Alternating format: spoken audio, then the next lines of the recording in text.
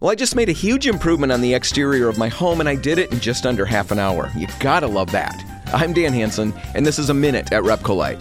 Now, all I did for this great big project was wash the vinyl siding on the back of the house. That's it. Now, most of the house, to be fair, is brick, but I've got vinyl on the back third or so, and that side of the house is under a couple of huge maple trees, and so the vinyl there was pretty dusty. It had some mildew spots and a ton of spider webs. I'd been meaning to get at it for a while, but I figured it really wasn't that bad. And while I knew it would benefit from a cleaning, I didn't think the results would be that noticeable. Well, I did the cleaning a week or so ago and was really surprised at the results. Apparently, it was way dirtier than I thought it was because it looked remarkably better once it was clean.